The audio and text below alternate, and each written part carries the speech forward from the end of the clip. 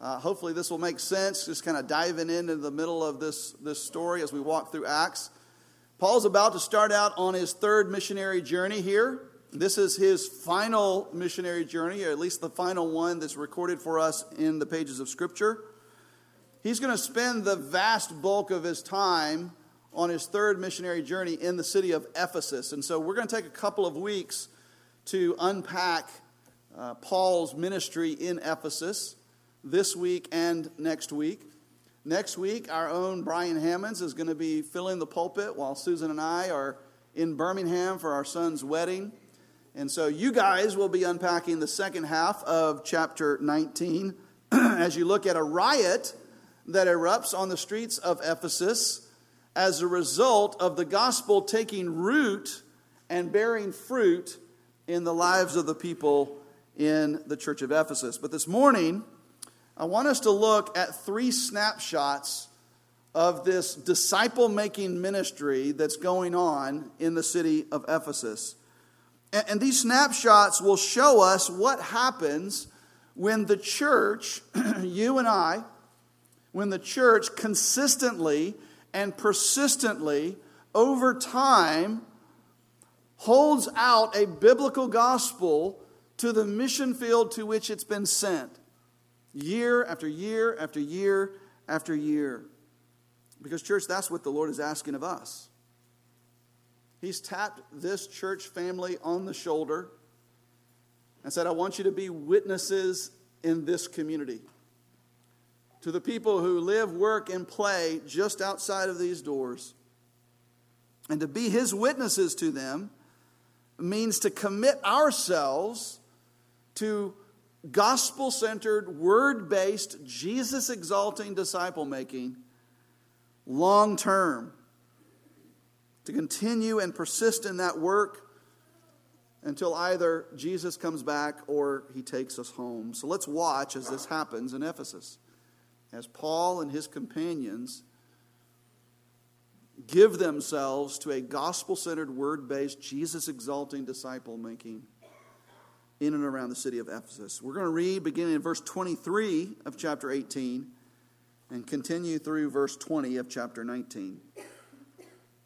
After spending some time there, that is in Antioch at his home church, after he finished the second missionary journey, after spending some time there, he departed and went from one place to the next through the region of Galatia and Phrygia, strengthening all the disciples. Now, a Jew named Apollos, a native of Alexandria, came to Ephesus. He was an eloquent man, competent in the Scriptures. He had been instructed in the way of the Lord. And being fervent in spirit, he spoke and taught accurately the things concerning Jesus, though he knew only the baptism of John. He began to speak boldly in the synagogue, but when Priscilla and Aquila heard him, they took him aside and explained to him the way of God more accurately. And when he wished to cross to Achaia, the brothers encouraged him and wrote to the disciples to welcome him. When he arrived, he greatly helped those who through grace had believed, for he powerfully refuted the Jews in public, showing by the Scriptures that the Christ was Jesus. And it happened that while Apollos was at Corinth, Paul passed through the inland country and came to Ephesus. There he found some disciples, and he said to them, "Did you receive the Holy Spirit when you believed?" And they said, "No, we've not even heard that there is a Holy Spirit." And he said, "Into what then were you baptized?" And they said, "Into John's baptism." And Paul said, John baptized with a baptism of repentance, telling the people to believe in the one who was to come after him, that is Jesus. On hearing this, they were baptized in the name of the Lord Jesus. And when Paul had laid his hands on them, the Holy Spirit came on them, and they began speaking in tongues and prophesying. There were about 12 men in all. And he entered the synagogue and for 3 months spoke boldly, reasoning and persuading them about the kingdom of God. But when some became stubborn and continued in unbelief, speaking evil of the way before the congregation, he withdrew from them and took the disciples with him, reasoning daily in the hall of Tyrannus. This continued for 2 years, so that all the residents of Asia heard the word of the Lord, both Jews and Greeks. And God was doing extraordinary miracles by the hands of Paul, so that even handkerchiefs or aprons that had touched his skin were carried away to the sick, and their diseases left them, and evil spirits came out of them. Then some of the itinerant Jewish exorcists undertook to invoke the name of the Lord Jesus over those who had evil spirits, saying, I adjure you by the Jesus whom Paul proclaims. 7 sons of a Jewish high priest named Sceva were doing this. But the evil spirit answered them, Jesus I know, and Paul I recognize, but who are you? And the man in whom was the evil spirit leaped on them, mastered all of them, and overpowered them, so that they fled out of the house, naked and wounded. And this became known to all the residents of Ephesus, both Jews and Greeks. And fear fell upon them all. And the name of the Lord Jesus was extolled. Also, many of those who were now believers came, confessing and divulging their practices. And a number of those who had practiced magic arts brought their books together and burned them in the sight of all. And they counted the value of them and found it came to 50,000 pieces of silver. So the word of the Lord continued to increase and prevail mightily. Let's pray. Father, we thank you for your word. Oh, where would we be without this? Thank you that you are a God of self-revelation. You have revealed yourself to us in what you have made, but you have revealed yourself to us in your word. You've given us truth here. We trust that this is your very word. And so it contains only truth. And so, Father, being what it is, Father, we ask that you'd give us not just understanding so that we're smarter about what it means, but, Lord, that you might, through this truth, impact our lives and transform us to look more like Jesus. Father, I pray for my brothers and sisters within the hearing of my voice, Lord, that we would look more like Jesus, having listened to your word and obeyed what it says. Father, we pray for those who don't know you, Lord, that the gospel would ring loud and clear to them, that they would turn from their sin and trust in Christ alone for rescue. We ask that you do this, Father, and we pray this in Jesus' name. Amen. What I'd like to do this morning as we seek to unpack this text is 2 things. First, I want us to try to isolate some descriptors of the kind of disciple-making ministry that was happening here in Ephesus. What was it like? So that we might pattern our disciple-making ministry after theirs. Because that's what God has called us to, disciple-making, inside and outside the church. That's first. Secondly, based on that, based on the kind of disciple-making ministry they're engaging in Ephesus, what happens? I want us to look at 3 snapshots of what occurred in Ephesus as a result of the kind of disciple-making ministry that they gave themselves to day after day, week after week, month after month, and year after year, so that we might be encouraged that as we give ourselves to a like disciple-making ministry, that we can expect these same sorts of things to begin happening in and through us if we give ourselves to this for the long haul, not just the short term. So, how can we describe their disciple making? I got 3 descriptors for you. We could come up with more, but 3 that I've identified that I want us to just try to hold on to describe their disciple making ministry. First, it was gospel-centered. It was gospel-centered. This is nothing new. Paul and his companions did not set out on these missionary journeys where they would be beaten, where they would be stoned, where they would be rejected, where they would be reviled, simply to teach them about morals and ethics. Their aim was not to try to simply improve the moral virtue of the people. Neither was their aim to risk their lives simply for the sake of improving the lives of the people that they were ministering to. That they would be more healthy and less sick, more wealthy and less poor. That's not why they did this. No, the ultimate purpose of their journeys was to hold out the gospel of Jesus Christ. Their aim was the proclamation of the gospel. And we've seen it all throughout the book of Acts. Whether it is Peter and James in Jerusalem, or Philip in Samaria, or now Paul and his companions as they set out and head into the nations. Their aim was to tell people about the person and work of Jesus Christ. In our passage this morning, we see this in a number of places. In verse 25 of chapter 18, we're told that Apollos taught accurately the things concerning Jesus in Ephesus. Certainly that included the gospel. He taught the things concerning Jesus accurately.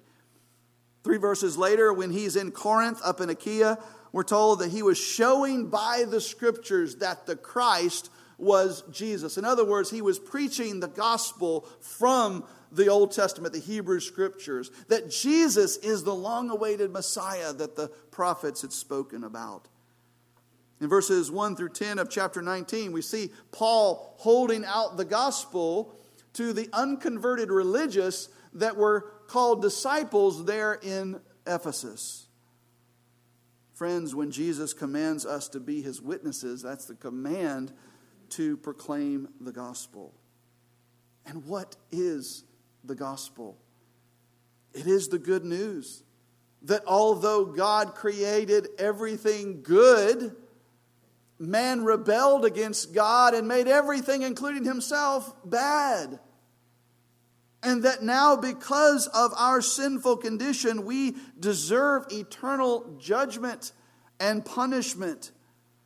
But God made a way for sinners like us to be forgiven and reconciled back to him. And that way is by sending his Son, Jesus Christ, that we just symbolized in the Lord's Supper. That he sent Jesus, the second person of the Trinity, God himself, to put on flesh and to live among us perfectly, following the law without error, achieving a righteousness that we never could in a million lifetimes, and then dying on the cross to pay the penalty that we deserve to pay, and then rising victorious from the grave 3 days later, proving that he had paid the price for all those who would profess faith in him. That's the gospel. And Jesus sent us to proclaim that good news to this community. God did not send us to this community to tell the people in this community how to have a better life, or how to be a better version of themselves, or even how they can live a life that is good and moral. No, he sent us here to tell people the good news about Jesus, his person and his work. He sent us here to tell lost people how they can be found. He told us he sent us here so that we might proclaim gospel amnesty over those who are held captive by sin and death. For Paul and his companions, their ministry was a gospel-centered ministry, and ours should be as well. The second descriptor of their ministry is that their disciple-making was word-based. It was not only gospel-centered, it was word-based. Again, whether it's Apollos there in Ephesus, whom we're told in verse 24 was competent in the scriptures, or whether it's Aquila and Priscilla who pulled Apollos aside, and we're told that they explained to him the ways of God more accurately. Certainly that included a significant amount of Bible study. Or again, Apollos, as he's in Corinth at the end of chapter 18, showing by the scriptures that the Christ was Jesus. Or whether it's Paul himself, who spends 3 months in the synagogue in Ephesus reasoning from the scriptures, and then spends 2 full years doing so from the hall of Tyrannus. To the extent that we're told in verse 10 that this continued for 2 years, so that all the residents of Asia heard what? Paul's storytelling? No. Paul's testimony? No. Paul's wisdom? No. So that all the residents of Asia heard the word of the Lord. 2 whole years of laboring in the word, preaching the word, to the extent that all the residents of Asia heard the word of the Lord. And then lastly, as a result of what happened with the sons of Sceva there in the closing parts of what we read, we're told in verse 20 of chapter 19 that the word of the Lord continued to increase and prevail mightily. The word of the Lord continued to increase and prevail mightily. I can't think of a better way that I would hope that one day that the pulpit ministry of NewBranch Community Church would be described, that we would be so anchored to God's word that generations from now would look back and say, the word of the Lord increased and prevailed mightily among them. But it's not just about the pulpit ministry. As we look here on the pages of Scripture, this was not simply due to Paul's preaching. When Luke writes that the word of the Lord continued to increase and prevail mightily, he's not just referring to Paul's preaching, but to the effect that the word had in the lives of the church. The word of the Lord in the life of the church continued to increase and prevail mightily. Church, if we want to see in our church disciples grow and be strengthened, if we want to see the unconverted religious come to genuine faith in Christ, if we want to see believers reorient their affections so much that they love Jesus more than their sins, and they begin to fight against their sin with the gospel and mortify their flesh to the glory of God, if we want to see this, then we must have a firm grip on Scripture. We must be based on the Word. Disciples of Jesus will not grow in the faith if the church does not provide a healthy and robust diet of the Scriptures. And this speaks to both the quality and the quantity of what we ought to be feeding the flock. If we feed the flock man's wisdom or worldly counsel or just very practical advice, but it doesn't come from the Scriptures, then we cannot expect the flock to grow spiritually. Instead, the flock will atrophy and will weaken such that it doesn't look a whole lot different from the world around it. But it's also about the quantity. Because if we skimp on feeding the flock the Word of God, then we'll likewise cause her to waste away to nothing. That would be like feeding a room full of hungry teenagers salad. It's not going to satisfy them. They need meat, they need potatoes, they need vegetables. They might want pizza, but they need meat and potatoes and vegetables. Church, if we want to be a disciple-making church that makes a difference ultimately in this community to the glory of God, then we can't skimp on God's Word. Instead, what we want to do is to lay before our flock a banquet of God's Word so that we might feast on it. We are a room full of spiritual teenagers, and we are famished, and we need to grow, and the best thing for us is to feed ourselves from God's Word. So that was their disciple-making ministry. It was gospel-centered, it was word-based, and then thirdly, it was Jesus exalting. It was Jesus exalting. Again, whether it was Apollos, who there in Ephesus is teaching accurately the things of Jesus, or whether it's Apollos later in Corinth showing by the Scriptures that the Christ was Jesus. He lifts up Jesus. Whether it's Paul, who there in Ephesus, he elevates the baptism of Jesus over the baptism of John. Or whether it's that evil spirit there with the sons of Sceva who says, we know Jesus, but who are you? In other words, we can overpower you, but we can't overpower Jesus. Which ends up resulting in the people, as we're told in the end of that, extolling the name of Jesus, making much of the name of Jesus. That's what Paul and his companions did. Not only were they gospel-centered and word-based, but they made much of Jesus. And we need to make much of Jesus as well in our preaching, in our conversations with one another, both inside the church and outside the church. We need to make much of Jesus, church. We need to extol the name of Jesus Christ. And that only makes sense because Jesus told us to be His witnesses. And if we're to be his witnesses, then he is the hero of our witness for him. He's the hero of the story. So church, let's make much of Jesus, not just in our preaching, but in our conversations with one another. So that's kind of how I see their disciple-making ministry. It was gospel-centered, it was word-based, it was Jesus-exalting, but what happened as a result of it? What happened in Ephesus as a result of this kind of disciple-making ministry? So let's shift gears now and walk through these three stories. There's really three concise stories here. There's the story of Apollos in Ephesus. There's the story of Paul in Ephesus as he deals with those who had only known the baptism of John. And then there's the story of the 7 sons of Sceva. As we walk through this and see what the results were of Paul and his companions, day after day, week after week, month after month, year after year, laboring in a gospel-centered, word-based, Jesus-exalting, disciple-making ministry. First, the result was disciples are strengthened. The disciples were strengthened. They were equipped. They were trained. They were sanctified. They grew. And we see this in verses 23 through 28. First, in verse 23, as Paul sets out on his third missionary journey, he doesn't go directly to Ephesus. Instead, he takes the inland route, the longer route.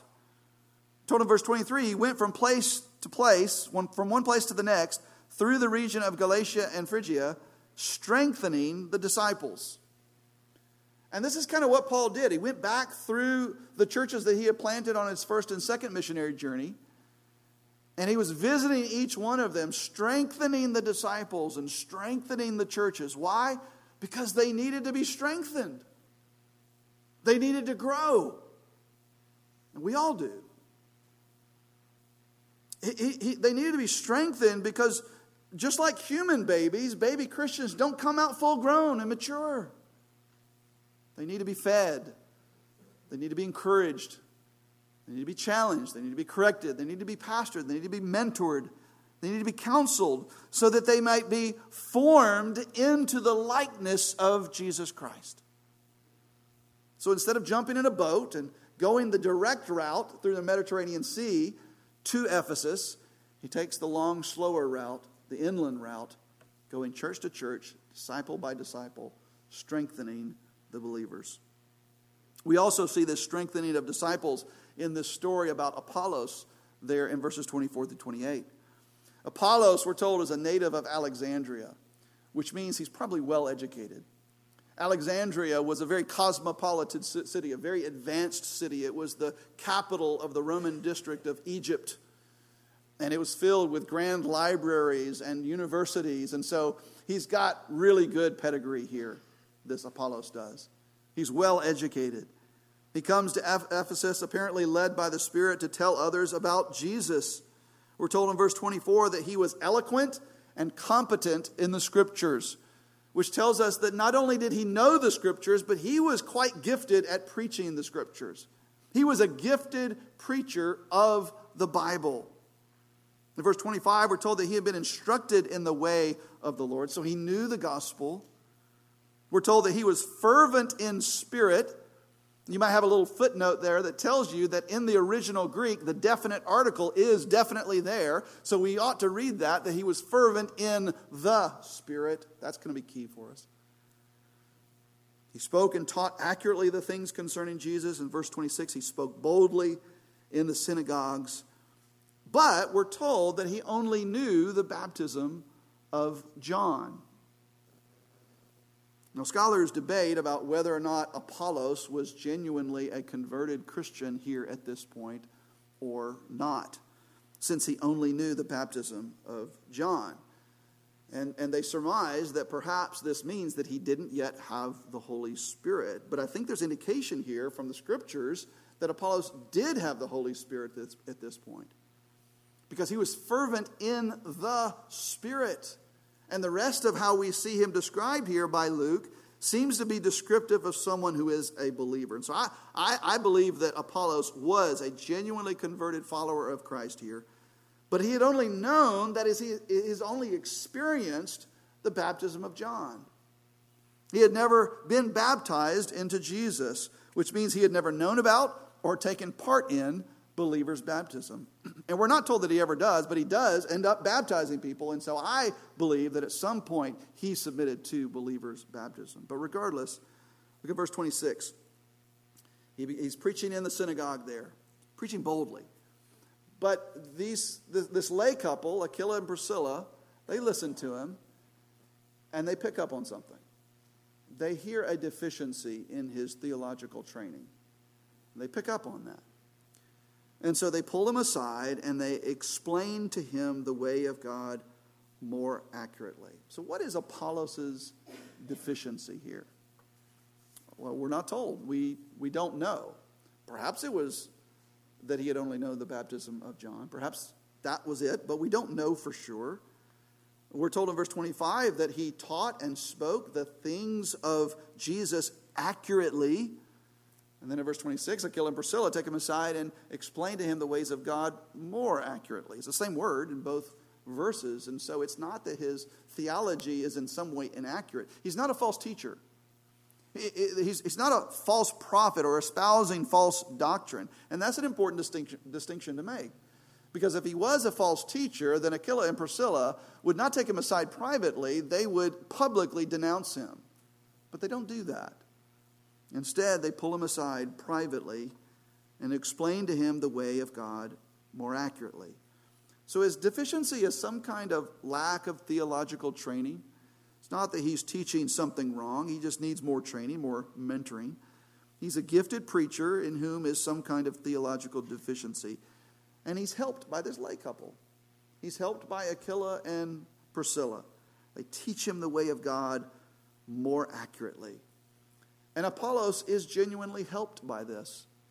Because then we see him being sent out from the church in Ephesus. The church at Ephesus getting behind him and commending him to be sent out. And they even write a letter telling the folks in Corinth to receive him and welcome him as he comes to. And then what happens as he gets to Corinth? Verse 27, the end of verse 27. When he arrived in Achaia, he greatly helped those who through grace had believed. So he helps the believers. He greatly helps the Christians there. For he powerfully refuted the Jews in public, showing by the scriptures that the Christ was Jesus. What we learn from this initial story about Apollos is that sometimes even seasoned saints need to be corrected, need to be trained, need to be mentored, need to be discipled. Even pastors and elders need to be trained. We need correction. We need mentoring. None of us has been fully sanctified yet. Positionally, we've been made perfect because of the righteousness of Christ with which we are clothed by faith. But practically, we've still, all of us, we've got a long ways to go. And one of the greatest instruments that God uses to grow us and to sanctify us and to form us into the likeness of Christ is the relationships with one another in the body of Christ.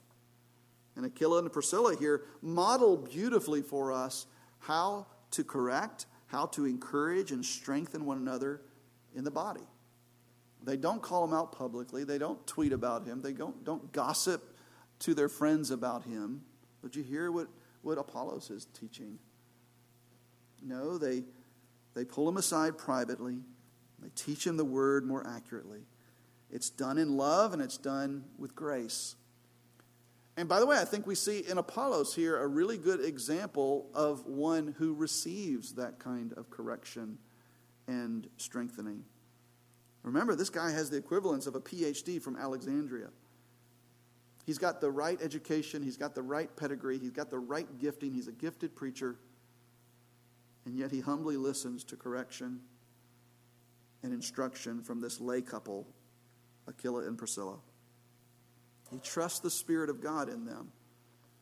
And he trusts their heart that they love Jesus first and him second.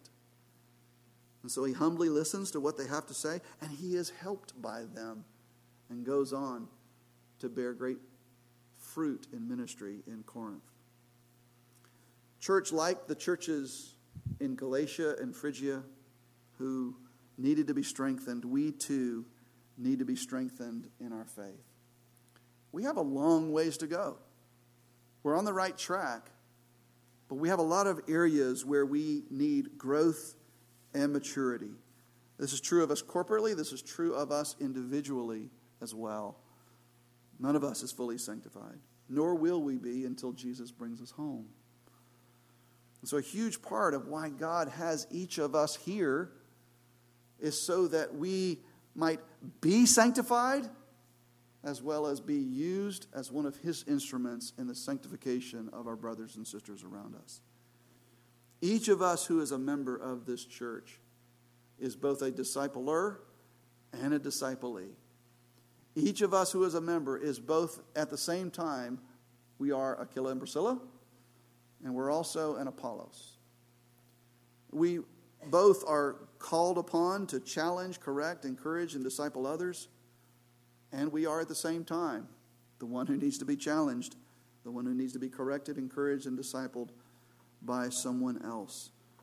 And so part of being committed to gospel-centered, word-based, Jesus-exalting disciple-making is to fully engage in the body of Christ so that each of us is growing in our walk with Jesus, our obedience to Jesus, our knowledge of Jesus. We want each and every member of our church to both be growing and helping others grow in their walk with Jesus.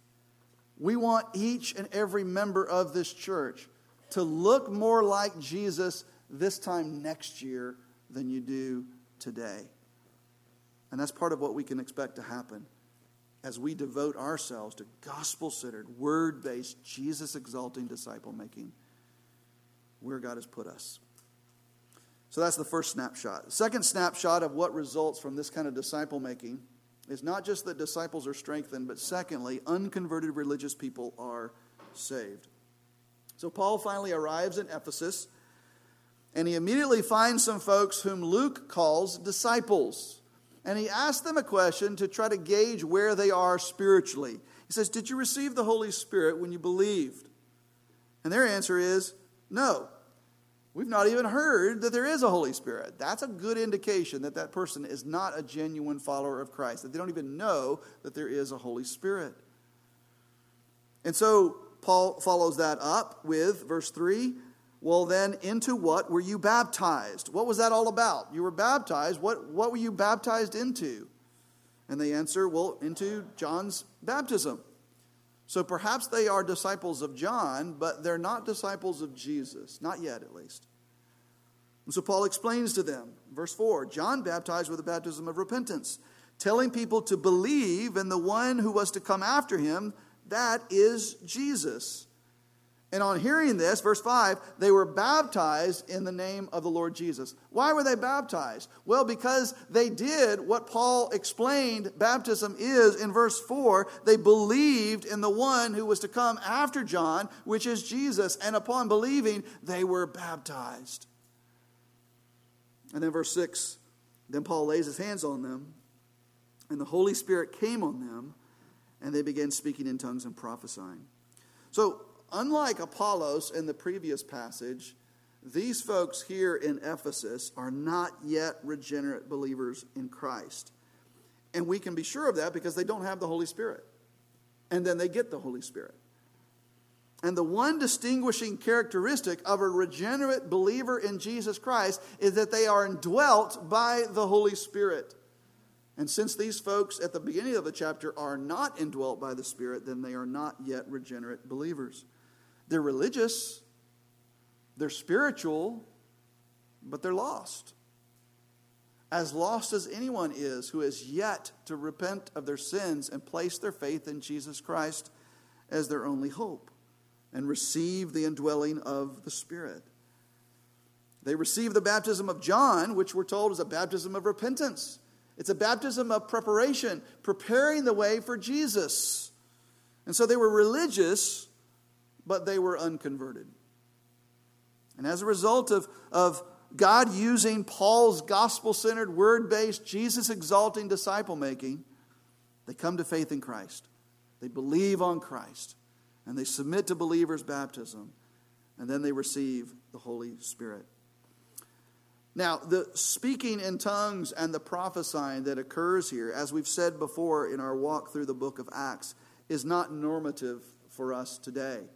And I would say that it's not even normative in the book of Acts. It's not something that even happens every time someone comes to faith, even in the book of Acts. So it's not meant to be prescriptive to us today, but rather descriptive of how God chose to move at a particular time in redemptive history. What is normative for us here, what is prescriptive for us here, is this gospel-centered, word-based, Jesus-exalting disciple-making that results not only in disciples being strengthened, but in the unconverted religious that come to genuine faith in Christ. I wonder, are there any unconverted religious people in this room this morning? Probably so. I hope so. I hope that our church is a safe place where those who think they are genuine followers of Christ but aren't can come and be exposed to the gospel. I would hope that people like are described here in chapter 19 would be drawn to the centrality of the gospel here, would be drawn to the foundation of the Word of God here, would be drawn to the fact that Jesus is made much of here. I would hope that God would use that to draw people into our church gatherings such that whenever we gather, there are probably many who think that they are good with God. But through the proclamation of the gospel and the explanation of the word, they recognize that they are still lost and that they need a Savior. Are there unconverted people that visit our base groups? Again, I hope so. I sure hope so. I would hope that our base groups also are like missional outposts.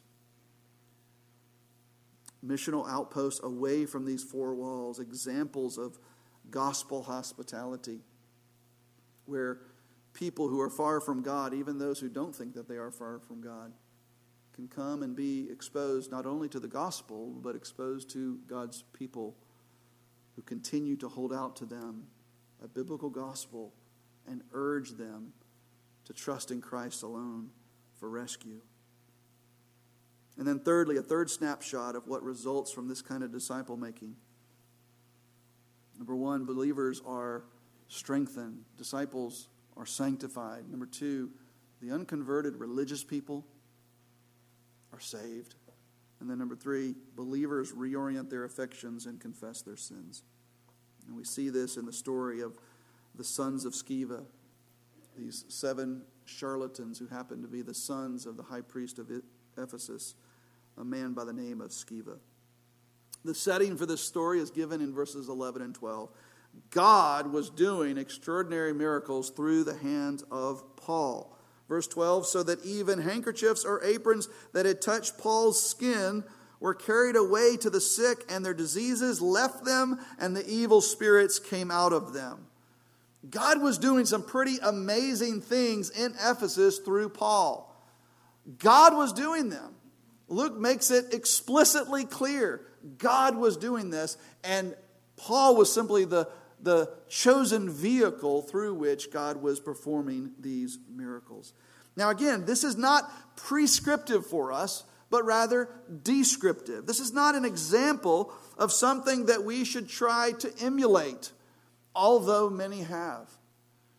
And we know that there are many charlatans that are out there that are wrongly applying this scripture. I Googled this week, prayer cloth miracle. And just believe me, there are no shortage of charlatans that are willing to sell you one. You know what the difference is between the miracles that the apostles performed in the first century and many of the charlatans that we see on places like television today? You know what the difference is? In the first century, nobody could ever argue that those things weren't genuine. It was never up for question. There were no smoke and mirrors. There was no questionable circumstances about whether the sick person was really sick or the lame person was really lame. None of that. Nobody ever questioned that. They all knew those people because they all grew up with them in that town. Just because we only see charlatans today on television trying to invoke the name of Jesus in order to gain a following doesn't mean that the miracles of the first century weren't genuine. They were. And nobody could argue that they weren't in the first century. Well, today charlatans come from a long line of charlatans over the centuries that go all the way back to a place like ancient Ephesus in the first century. And we see some of them in this story. So the setting for the story of the seven sons of Sceva was God pouring out these visible miracles in the city of Ephesus. But whenever God's kingdom rule is manifested so visibly and so powerfully, you can bet that there will be imposters and charlatans that are trying to cash in on that. And we see some of that in this story. That's what happens in verse 13 and following. Then some of the itinerant Jewish exorcists undertook to invoke the name of the Lord Jesus over those who had the evil spirits, saying, I adjure you by the Jesus whom Paul proclaims. 7 sons of a Jewish high priest named Sceva were doing this. That word exorcist literally means one who adjures or one who urges. And that's what they were doing. They were urging the evil spirits that had possessed these folks. I adjure you by the Jesus that Paul preaches about. In other words, I urge you by his God, the God of that guy Paul that's preaching in town. I urge you by his God to come out.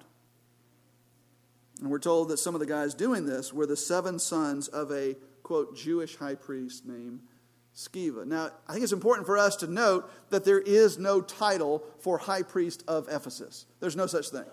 No such thing at all. The only official high priest was the one who served in Jerusalem at the temple in Jerusalem. And this guy Sceva was never one of those. And so most likely, scholars believe that he simply appropriated the title of high priest in Ephesus in order to gain some kind of authority or position over the diaspora Jews that had ended up in this Asian city. But his title also presumably afforded his sons the opportunity to serve essentially as shamans and exorcising demons out of people in Ephesus. And I think that we can gather from this that they were at least in part successful in that capacity. That they actually were doing this. They're called itinerant Jewish exorcists, which tells us that on some level they've been exorcising demons successfully. Or at least the demons were allowing them to be successful or allowing them to appear successful. Until what happens? Until they mention the name Jesus. When the sons of Sceva say, I adjure you by the Jesus whom Paul proclaims, how does the evil spirit respond to them? Verse 15, Jesus I know, Paul I recognize, but who are you? And then verse 16, the man in whom was the evil spirit leaped on them, leaped on the sons of Sceva, mastered them all, that is, possessed them, overpowered them, so that the 7 sons of Sceva fled out of the house naked and wounded. Now, as we'll see next week, this is ultimately going to ultimately lead to a riot in Ephesus. But for now, I simply want us to focus on the effect that this had on the believers in Ephesus. Here, verse 18. What happened as a result of this encounter? First, 3 things. First, believers came confessing and divulging their practices. That's an interesting thing that happened. As a result of this, believers in Jesus came confessing their sins and divulging the evil practices that they had been giving themselves to. So something occurred that made them want to come and confess their sins and divulge themselves of evil practices. They had just seen a display of evil overpower people. And they're saying, I want to divulge myself of all the evil practices. I want to confess my sins. That's the first thing. Second thing, those who had practiced sorcery brought their magic books and burned them. Their books of sorcery that were for them their point of access to that which was evil. This was the vehicle through which they accessed that which was evil, and they brought them and they threw them down and they burned them. They had just seen a very visible display of evil, and they're divesting themselves of their sorcery books. And then lastly, at the end of this, the word of the Lord continued to increase and prevail mightily. The word of the Lord continued to increase and prevail mightily. God's word increased because now the believers were listening to it.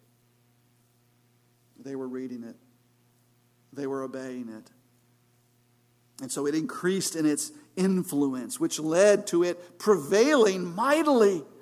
The word of the Lord began to prevail over their sin nature. It began to prevail over their flesh.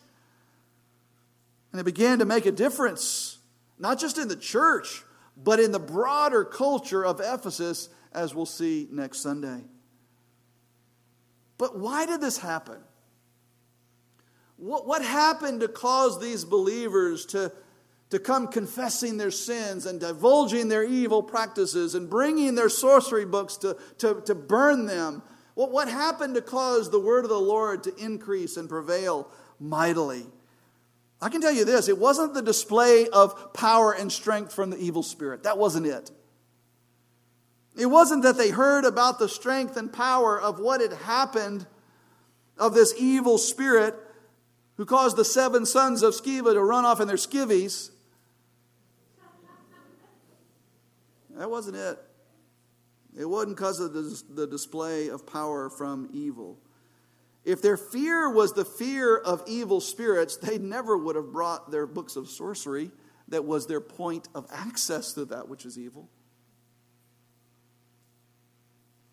It wasn't the display of the evil spirit. No, we're told in verse 17 that when they heard about what happened, fear fell upon them all, and the name of the Lord was extolled. That word extolled means it was magnified.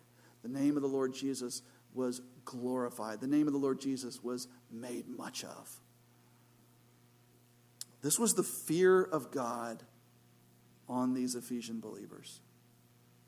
This was a display of the fear of God. That's what led them to come confessing their sins, divulging their evil practices, and burning their magic books. The evil spirit had said in verse 15, Jesus I know, Paul I recognize, but who are you? In other words, I can overpower you, sons of Sceva. I've got you. You're nothing big, but I can't overpower Jesus.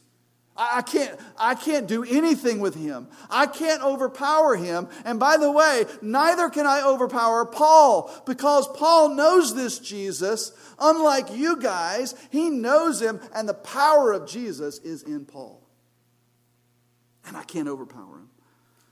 But I can overpower you. See, Paul had been preaching and teaching the word of the Lord accurately, boldly, from the hall of Tyrannus for 2 entire years. This gospel-centered, word-based, Jesus-exalting disciple-making. And so when this happens, the people recognize that this is what Paul has been telling them about all along. They see it. This is the Jesus that overcame death. This is the Jesus that defeated sin and death forever at Calvary. This is the Jesus who had lived the perfect life and achieved a righteousness that none of us could in 1,000 lifetimes, 1,000,000 lifetimes, a righteousness without which we could never be justified before God. And church, if we keep holding out a biblical gospel, and we keep ourselves grounded in the Word, not just in our pulpit ministry, but in our one-on-one interactions with one another in the body of Christ, if we continue to do this, allowing the word to increase and prevail in our own lives and in our church, and if we keep extolling Jesus, if we keep exalting and lifting high and making much of Jesus, then we can expect that over time, believers will begin to reorient their affections and confess their sins. And it doesn't take a display of demonic power for this to happen. All it takes is you and I, church, continuing to be gospel-centered, word-based, and Jesus-exalting, not just in our pulpit ministry, but in our one another ministry, in our conversations with one another throughout the week and in our base groups, week after week, month after month, year after year, generation after generation. Disciples will be strengthened. And the unconverted religious that find themselves in our gatherings will come to faith in Christ. And believers will be reoriented in their affections such that they love Jesus so much more than they love their own sin. So they turn from their sin, they confess their sin, they repent of their sin, and they grow in grace. Church, may we be so committed to a gospel-centered, word-based, Jesus-exalting ministry that we would see these things happen among us, not just today and tomorrow, but for the generation to come, all for the glory of God. Let's pray. Father, we're so thankful for this snapshot of what you did in Ephesus. We recognize this is you.